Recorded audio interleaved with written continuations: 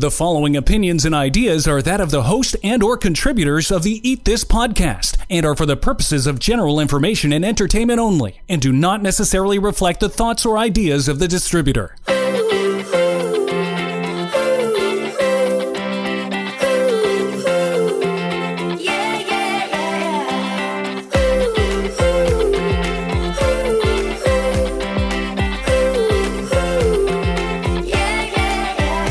Broadcasting from her closet high above the streets of Toronto, this is Eat This with Leanne. Here's your host, Leanne Phillipson. I know that pretty much in every single episode you've heard me say, strongly recommend that you eat more fruits and vegetables, whole foods, nuts and seeds. You know, all the healthy things that any nutritionist is going to tell you. But what about when you pick up something that's in a package? How do you know if it's going to fit in the healthy enough bar, or where does it fit? Is it all right that it just fits in my cart? Is that okay? That's like an imaginary bar there somewhere that's on the cart, okay. Sure. But I'm talking about the nutrition bar that maybe you and I set, or just me I set for you, or hope that you'll get to. I don't know. At any time you pick up a box, a jar, a can, or plastic wrapped something with a combination of ingredients, it has a nutrition label on it. Do you stop and read it? Maybe you don't, because it's a minefield of information and truly you don't know what it means, what to look at. You have no idea what those numbers are all about. Ingredients, do you look at that one or both of them? And you know what? I'm just not going to bother because I am so confused and I do not understand what this is. And I have to say, quite honestly, you probably don't care if it tastes really good, right? Well, if you have allergies or food sensitivities, you're scouring that ingredient list for anything you can't eat. And it can actually make your shopping trip a lot longer to fill your cart with the safe foods that you know that are okay for you or any member of your family. If you've got high blood pressure or heart issues, I hope that you're checking out the sodium content, because especially in something like pasta sauce, there's a lot of sodium that's hidden in there. But why else would you read the nutrition facts and ingredients, aka the label? So you know what your next mouthful will do for you or not do for you.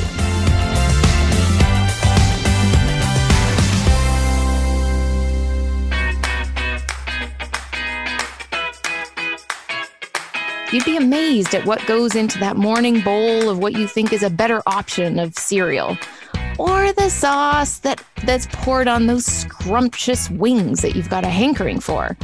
And you're likely plugging your ears saying, la, la, la, la, la, because you don't want to read it. You just want to ignore that there's something in there that's not so good, even though they're calling your name for dinner and your taste buds are going, hey, yeah, I'd like to eat that for dinner. And you're yelling from wherever, I'm coming, because that's just what you happen to fancy.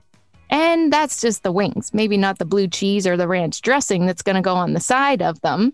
Those ingredient lists become illegible typically after you've read water, oil, vinegar, and then you think, no, not going there. Let's just eat it because I know it's going to be good. It's as good an explanation as any I've heard. Do you see any of those nutrition labels that are plastered on your apple, your banana, or your avocado?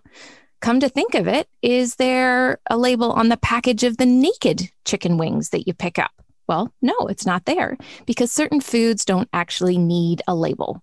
Yes, reading nutrition labels can be a minefield of confusion. So today on Eat This with Leanne, another deep dive into what I think you need to know, what to look out for, and why it's worth the extra few minutes to just turn that package, that tin or that bag around, and read more about what it is that you're just about to put in your cart and take home with you.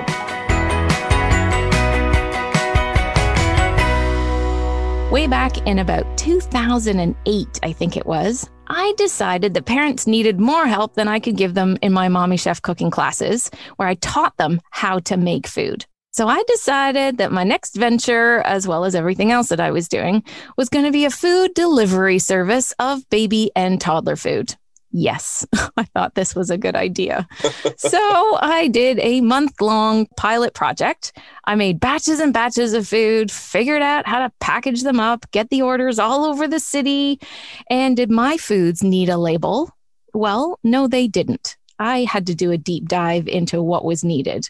This bit of the venture that I tried for about a month or a little bit longer, I needed to know what the requirements were before I jumped into this, I have to say, exhausting service, which financially did not pan out in the slightest. Way too much time and way too much effort for what the return was, even though the parents loved it. And so there's a bit of background on what happened to Sprout Right to Go. I even had a logo for it and everything, and like cool. A sub site for people to order from. Well, that didn't happen. So let's get back to it.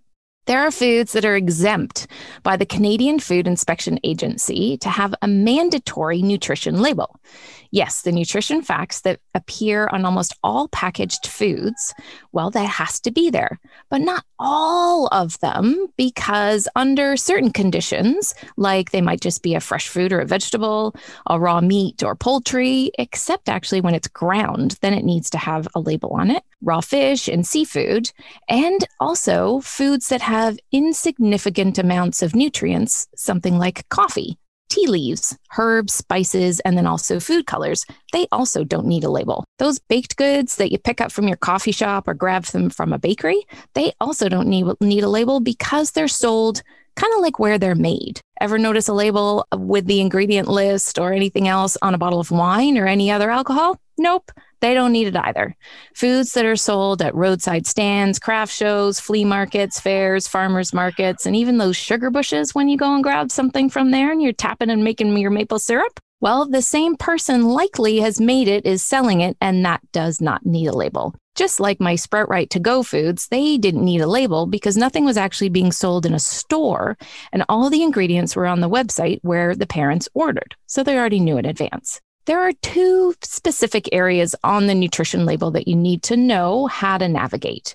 First, and probably the most baffling, is the nutrition facts table. It's helpful, but could say a lot more. But already you probably need your reading glasses to see it, even if you don't really need glasses. Its purpose is so that you know the calories and the nutrients in what the food that you're holding in your hand contains. It's supposed to make it easy to compare it to similar foods, which I think really needs to be addressing because it's not that easy. Each label can have a different serving size. And if you don't hone in on that first, your comparison is actually completely useless. The label is also meant to help you look for foods that have a little or a lot of a certain nutrient to help for specific food diets and special diets. Does that part of the label accomplish it? In some ways, but in some ways, really, without calculating or the strong reading glasses, I think it really just leads to a whole whack of confusion. Nutrition facts must include serving sizes, calories, percentage daily value, or DV, and 13 core nutrients, which are your fat, your saturated fats, trans fats, cholesterol, sodium, carbohydrates, fiber, sugar, protein, and then the 3 vitamins, vitamin A, vitamin C, calcium, and iron. The format of this is consistent across all food products. Sometimes there are extras and things are changing. I'll talk about that in a little bit with our guest today, but that is the bare minimum. Can you take what it says as gospel? Sadly not, because calorie counts on food labels and within the databases that spit out the information to tell you what the calories are in there tend to be as much as 25% off. So really, what is this all about? You know what I mean? Yeah. Huh? Yeah. Huh? Yeah. Huh? Let's go in a little bit deeper. Out of all of the nutrition facts, here's what I want you to take a look at just to keep it simple. Now, the serving size. I think this is where a lot of people get tripped up. Thinking that there isn't much sodium in your pasta sauce could really depend on the serving size. So I pulled out my Farm Boy Arrabbiata sauce, and that said that it had 200 milligrams of sodium per half a cup of serving.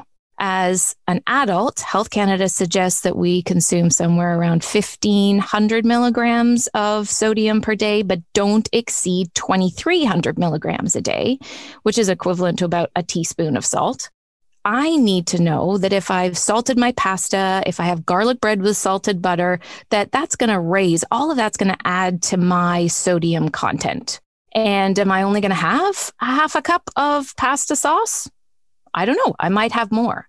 But if you take that and compare it to the Ragu pasta sauce, it has 480 milligrams per half a cup. And just so that you can remember numbers, my Farm Boy has 200 milligrams. So where do those extra 280 milligrams of sodium come from?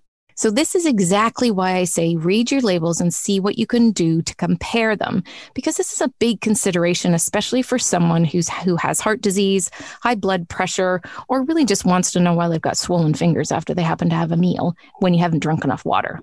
Okay, so I think I've just covered the serving size and the sodium. Next up is fats. Listed on the label is saturated fats and trans fats.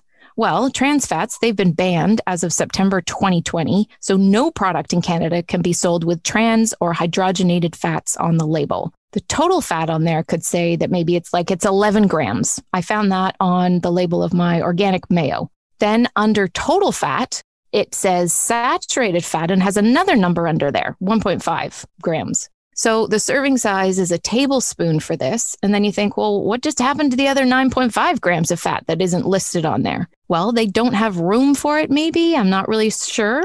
But just so you know, that discrepancy, what's not on the label is monounsaturated fat or polyunsaturated fat. So those actually are more neutral and good fats. So really honing in on how much saturated fat is in there is a little more knowledgeable. It just makes you more knowledgeable, especially when you're looking to reduce the amount of saturated fat. Now, we need about 5% of saturated fat in our diet every single day. So that does not need to say 0 every time you pick something up, just so you know. But the monounsaturated fats and polyunsaturated fats, you may have heard me talk about omega-3 and omega-6.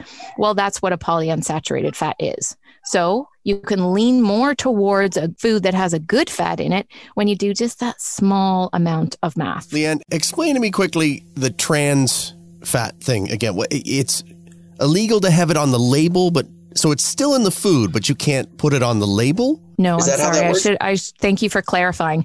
All foods within Canada may not have any trans fats or what's also called hydrogenated fats as of September 2020. Actually, in the food, it can't have the trans fats in the food. Actually, in the food, in your chips, in your fries, in your whatever, there can be no more trans fats. They had to be taken out. Why was that decision made? Because trans fats are the most harmful fats. They are the ones that cause the worst heart disease, the worst breakdown in your cells, especially all around your heart, your arteries, everything. So finally, that was a really, really big thing. I remember talking about that on radio a few years ago because they make these decisions and then give food manufacturers 3 or 4 years to get them out of their foods because maybe in a can of something, for instance, there could be a trans fat in there. So they have to get rid of all their stock before they can genuinely say, okay, no more trans fat in the new batch. So they need to give them time to do that. So the deadline was September 2020.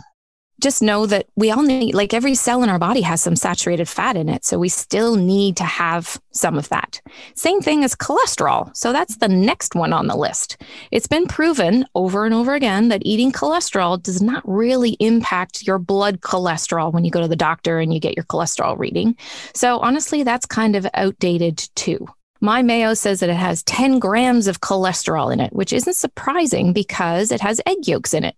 They're a great source of cholesterol, which is actually really important to transport your hormones all around your body. So quick sidebar here, if you happen to have high cholesterol, ditching eggs is not going to solve the problem. You need to eat way more fiber. You need to sort out constipation or your bowel habit. And you also need to sort out your liver and your gallbladder. So that's just another episode right there. Carbohydrates, well, they're next. And they're all about the energy that you get from food. First is the total carb that you're getting. Then underneath that, it says about fiber, because of course, carbs are a really good source of fiber. And then we've got sugar next. Now, this is where it gets a lot complicated because let's say you have a loaf of Wonder Bread in front of you. Check the label. it should say about 24 grams of carbs per 2 slices and less than about 1 gram of fiber. Now that's if you have a loaf that is just a white loaf. You're just typical white Wonder Bread. There's really not much fiber in anything that's white. That's not new news. The sugar content, well, that says that it's about 3 grams, which is almost a teaspoon of sugar that's in those 2 slices of bread. Now, the third ingredient on the list is sugar, so that reflects that 3 grams that's in there. And to me, that's a little bit more than what's needed to help make the yeast work and the bread rise. So some labels moving forward are going to say, just in a little underneath there, you're going to see a little line from added sugar, which means that it's been added as an ingredient on top of maybe what's more useful. So let's just say that you have a dish that has rice in it. There will be a carb value there because rice is a carb source. Will it have sugar on there? Well, it might, but in the little bracket underneath, you'll see if they've sweetened it for whatever reason, and that would then end up being an added sugar. Now, some of the labels are being changed as of 2016. Things have moved on. My guest today, Dr. Jess, is going to go into this a little bit more shortly. But just so you know that maybe if you're picking something up and you say, hang on a minute, there's more in here than Leanne's talking about, just know that we're also here in Canada in transition here. And my clients tend to get tripped up under this carbohydrate. Don't take that carbohydrate value as it's not necessarily a good product. My eyes, they tend to go first to the sugar.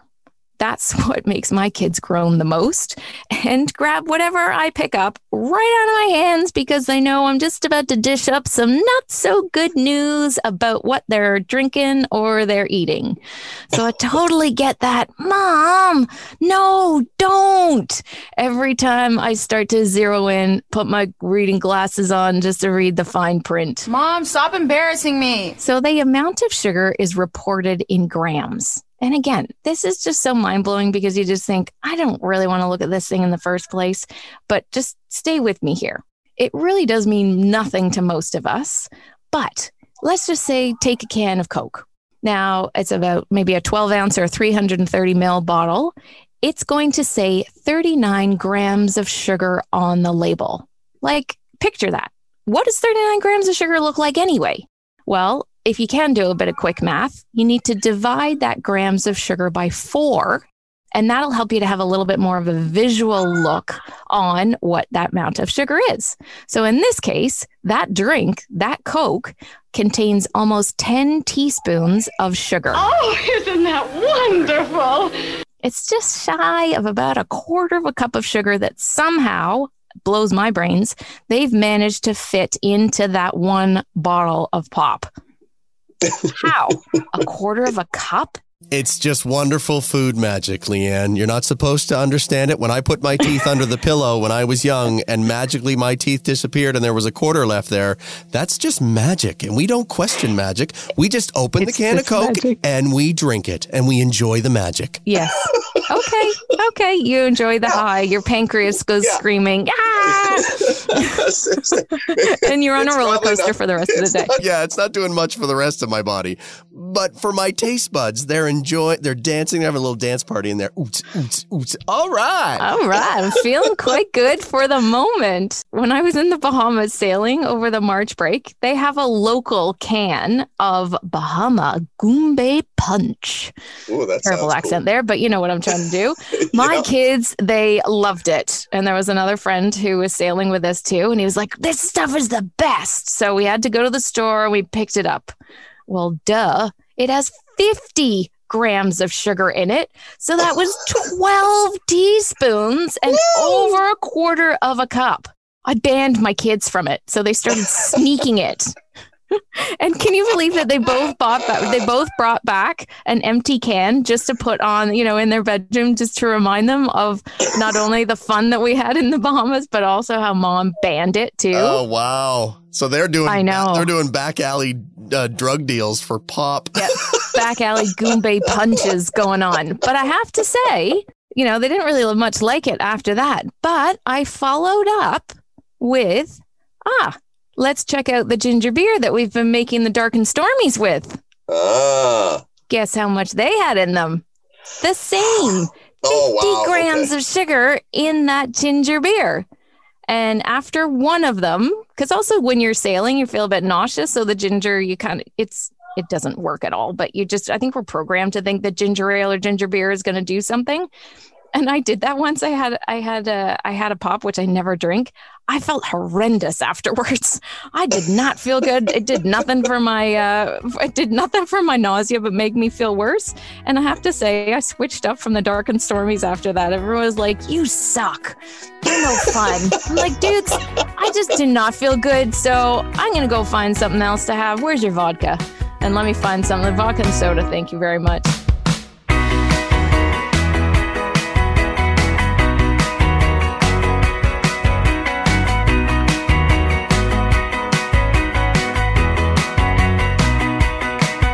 This is Eat This with Leanne. All right, so let's get back to it. That percentage that you see on there, there's a little percentage sign, and a lot of people look at that and they go, no, not even going there. Well, just so you know, that's the DV, or daily value. It's used as a benchmark to determine if that food is high or low in a certain nutrient.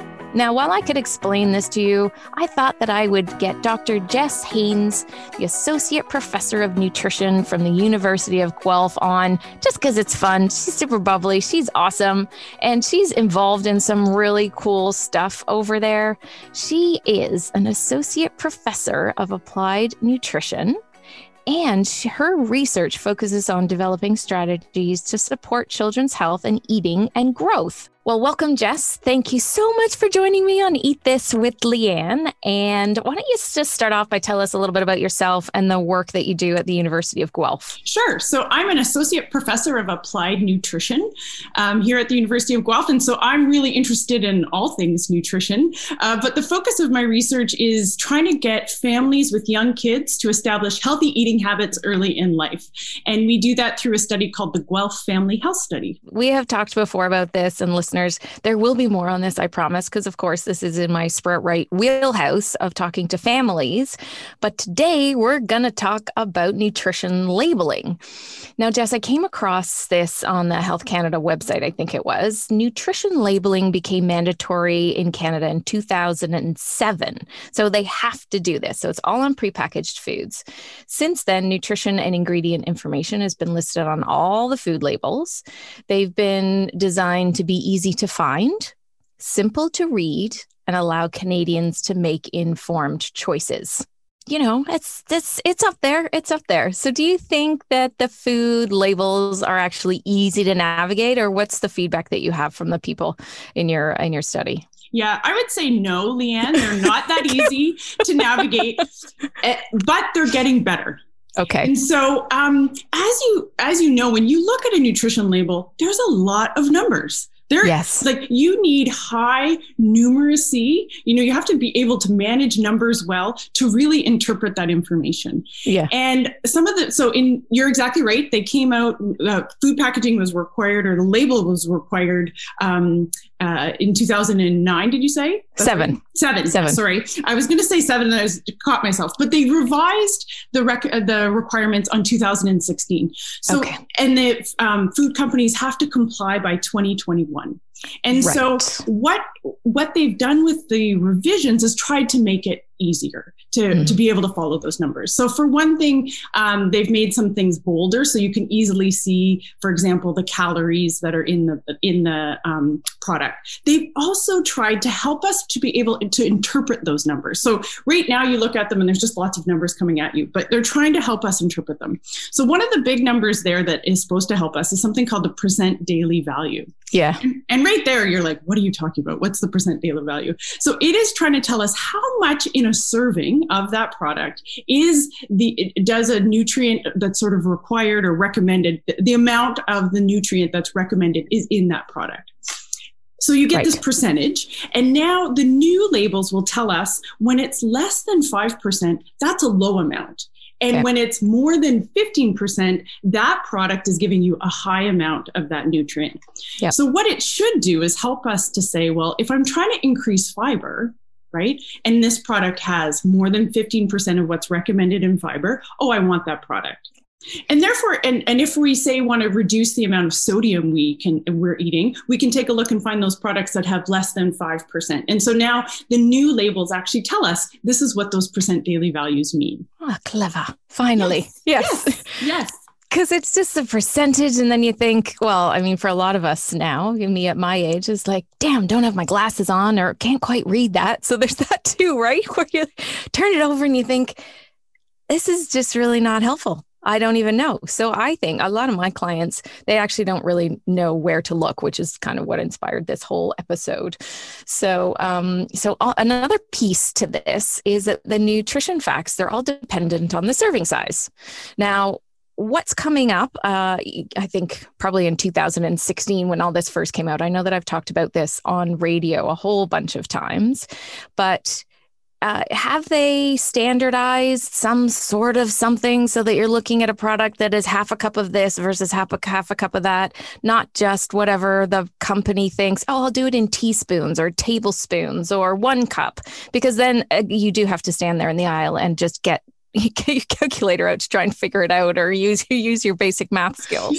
Absolutely. And yes, one of the changes that did come in is that there's now standard serving sizes. And just like you said, Leanne, that makes the world of difference. Because if I'm looking for a product that's low in sodium and I grab 2 different cracker boxes, and one, the serving size is 32 crackers and one it's 7, it takes so much work to figure out which one has the lowest amount of sodium. And so just pick the one that, you've tried or has the pretty label, or you think, oh, that one's going to go great with my teas. It's going in the basket. Because it's just so hard. 100%. It's very challenging. So yes, one of the changes is now when you pick up a box of crackers, it will have a standard serving size, and it'll make, again, trying to interpret all those numbers a lot simpler.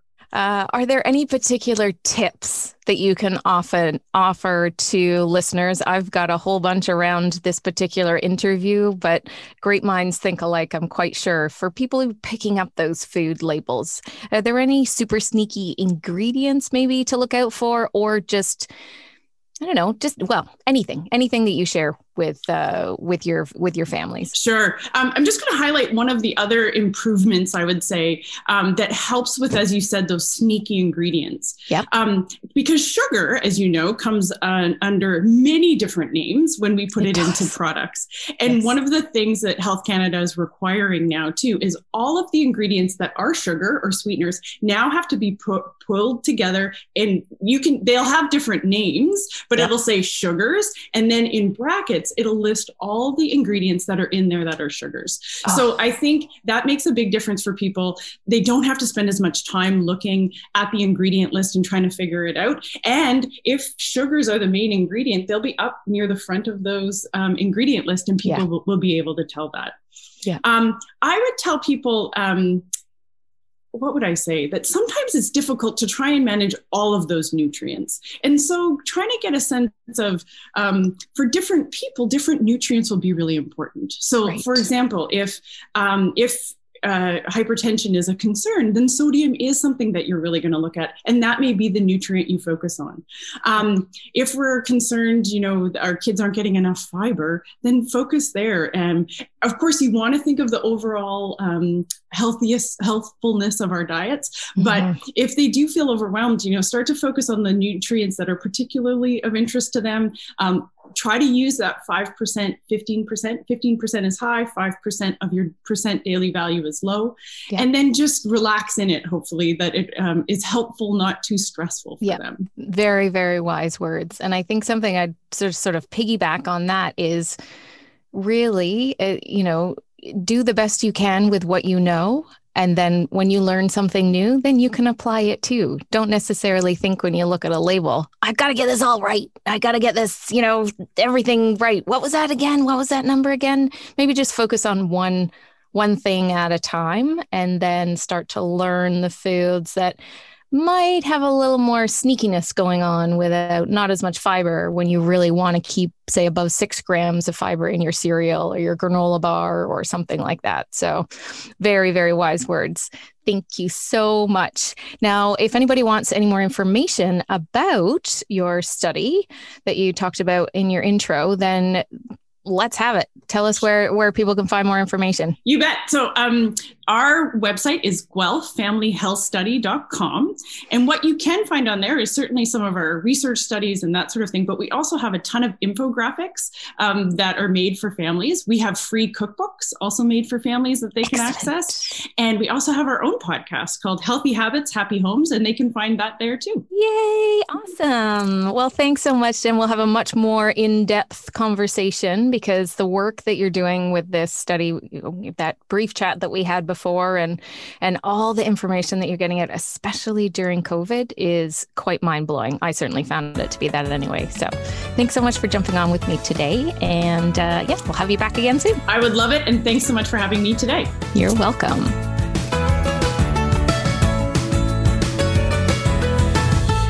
So to recap on where you might have glazed over once you see that percentage sign, that 5% DV or less is a really small amount of anything that's in it, and 15% DV or more is a little bit more of a particular nutrient.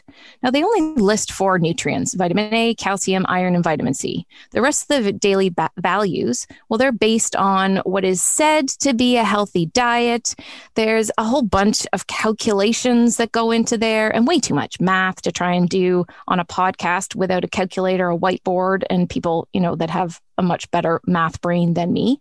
So safe to say that I don't hold much value in this whole DV thing mentioned here. And also Dr. Jess pretty much said the same thing. So stick to those gram numbers so that you know what you're getting. So that was a lot about nutrition facts and trying to navigate your way through all of that. But truly where I find most of the confusion comes from, it's there. So that coupled with the ingredient list, let's move over that way now, because I really think that you must have the two alongside of each other. And I know you're like, I just want to eat the damn food, Leanne. Why am I doing this? It really is just so that you have a better understanding. And of course, like anything that I talk about on Eat This with Leanne, is so that you can make an empowered or better decision, whether it's good or not. It's okay. This is you, and this is how you get to do you. Now, to explain a little bit about what's on the ingredient list, I want to talk about infant formula, for example. I know that you're probably nobody's having it right now who's listening to this, but it just really was the biggest aha moment for me. And I hope this example helps you to understand what happens. So if you read that ingredient list, you actually see lactose listed on the ingredient list of most formulas. And while you think, well, why is that? Because formula is made from milk. Naturally, it contains lactose. And when I first saw this, I thought, why is there lactose on the ingredient list? And I have to say, it took me a long time to even ask that question. But formula is a perfect example of the science and the formulation behind a processed food. And yeah, I'm calling it a processed food. I'm not slamming it. It keeps a lot of babies super healthy, but it just is what it is. And this one, I just thought would really explain this point. Ingredients, well, what is in there? It needs to be some protein. So in this case, it comes from the casein or the whey. You'll see that written on there. Then they add in nutrients because some could have been lost in processing and they need to add extras like, let's say, iron. The lactose being added is because it has to be added back in. They start with the dairy and then they have to split the protein from the lactose and then they have to put it back together again. In this case, infants having issues with lactose and a parent thinking that their baby is lactose intolerant happens because of this addition of lactose to the formula, because it's actually a lot more than what's found in regular milk or breast milk. Can't really compare them, but it's a lot more. And it actually overloads your baby's gut, leading to the gassiness or maybe even colic. So this addition of lactose to it, which has to be there for the extra calories and also the taste, the digestive system can't quite keep up with it in terms of digesting that particular sugar. So for me, this was like a really big aha moment because, of course, in my Sprout Right niche, then I'm really helping parents to figure out why on earth is their baby screaming for hours and hours and hours. And also, in both of my books, I've got charts of all the different formulas. And then I thought, well, how can we have a lactose-free formula? So again, it comes down to the science. There's gentle formulas that are marketed for babies with tricky tummies. So instead, they don't add in lactose, they add in sucrose. So they've managed to find a way around, and this is the science that goes behind some of the foods that we buy. Like I said, that carb value needs to be in there because it's got to keep the baby going. That's part of their nutrition, and also needs to be sweet enough so it doesn't taste terrible. And they say, yeah, no, thank you.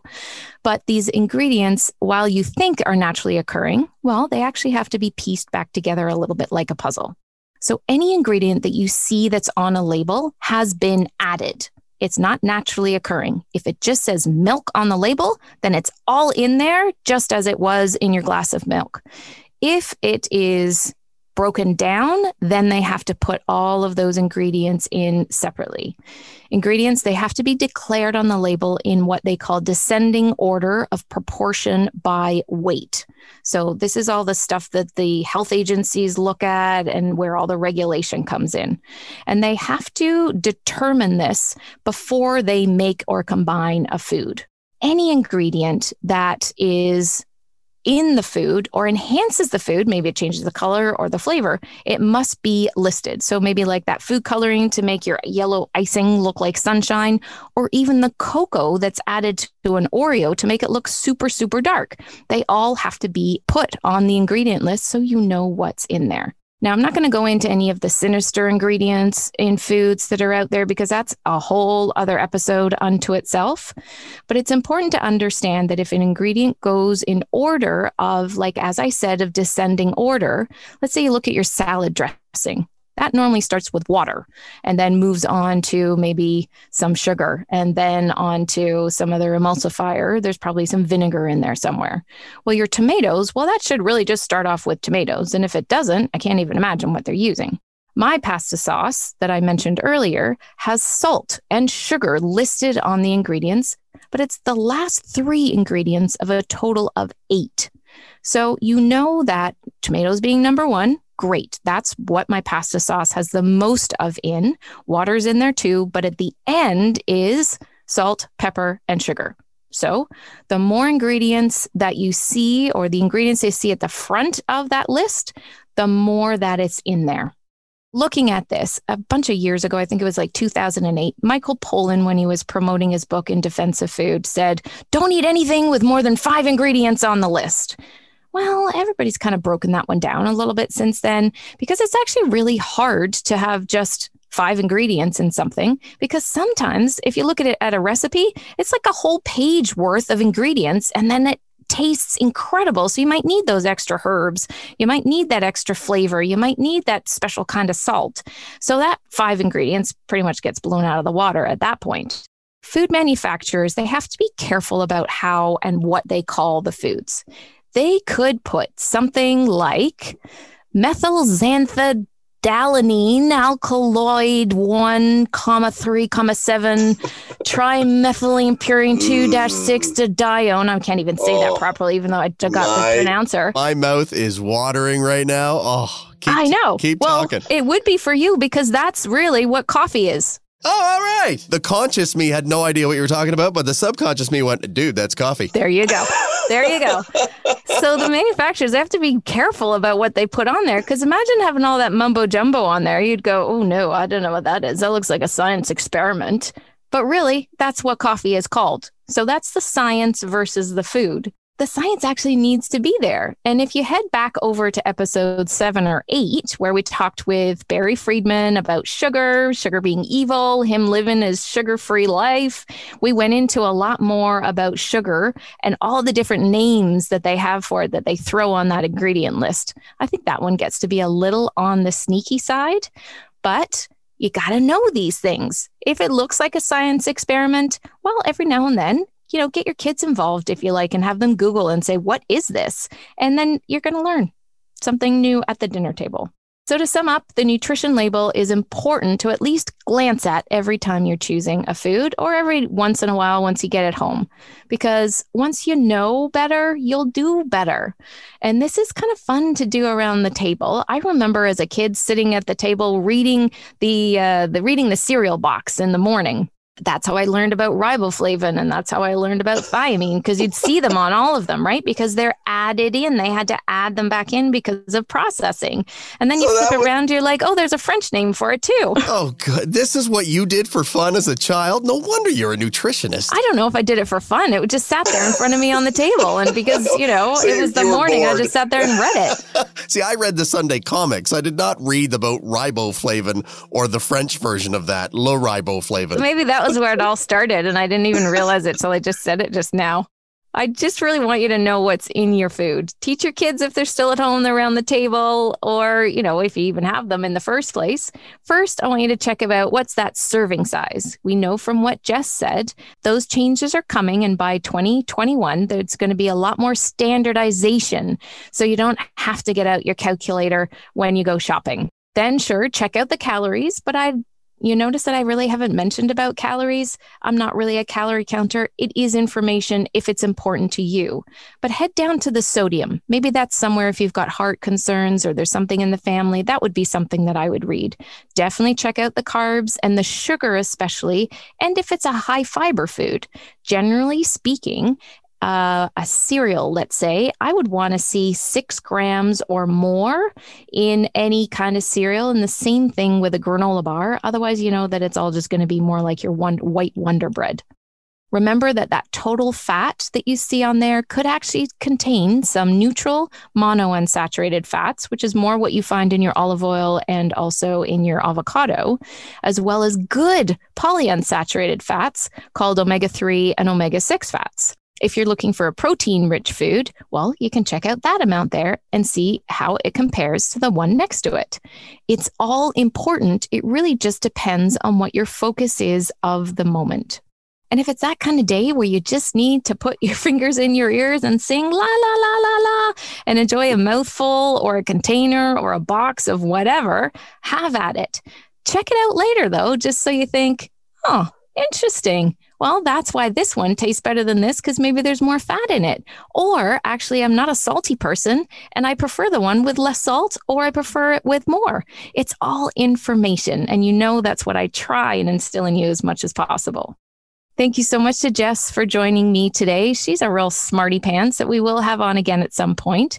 And if you found this helpful and want to know more about ingredients and how to navigate that list, reach out to me on social media at Sproutright or on Leanne Phillipson handles. Check out the show notes on leannephillipson.com. You can always check out my award-winning book, Sproutright, and I just got all the stickers to stick on my own book. So that's really exciting. And you'll find a lot more of that on sproutright.com. You can send me an email through either of the websites, sproutright.com or leannephillipson.com. And loads of people are always super surprised when they get a reply and you see my signature there. I do actually say, hey, thanks so much for reaching out. And then I'll give you a little tip or two in there. Coming up in December, because it's the end of November as we're recording this right now. If you're listening to this next spring, then you've missed it. On sproutright.com/Advent, please join me in opening up a new email every day with just a really easy tip or two about how to get through the holiday season just a little more healthy. I'm not going to say put down the cookies. I'm not going to say stop baking. It's just some extra things that you can add in to keep you on track. Because I know that even despite COVID, it is possible not to totally fall off the wagon and roll right down the hill this holiday season. So wait, it's going to be a holiday advent calendar, like a nutritional advent calendar? A healthy holiday advent calendar. Sorry, I didn't say that off the top at all. So daily emails that are going to end up in your inbox. So it's not like the chocolate one with a little door. You're just going to get a daily email that's going to come into your inbox with a little tip, maybe a recipe, and then you can just kind of stay on track a little bit more than you thought you would have.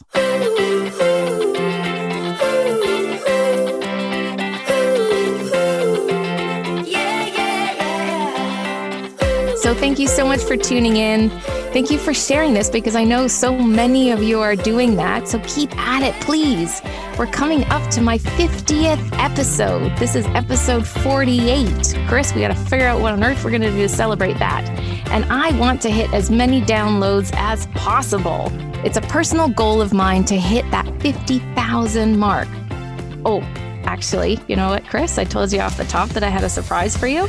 Yeah. Do you remember that? Well, yeah, guess what? I remember. What? Yeah? I just checked before we started, and I honestly, truthfully gasped as I saw over 50,000 downloads of Eat This with Leanne. Yeah! So we're ahead of my goal of 50,000 by the 50th episode. That's phenomenal. The number as it was 50,646. Yay! Yay! Thank you. And keep on sharing it. I am so excited. All right, so I've caught my breath enough to say, please remember to eat this one mouthful at a time. And I also want to add on that all you lovely listeners that keep on coming back week after week and sharing it, you guys rock.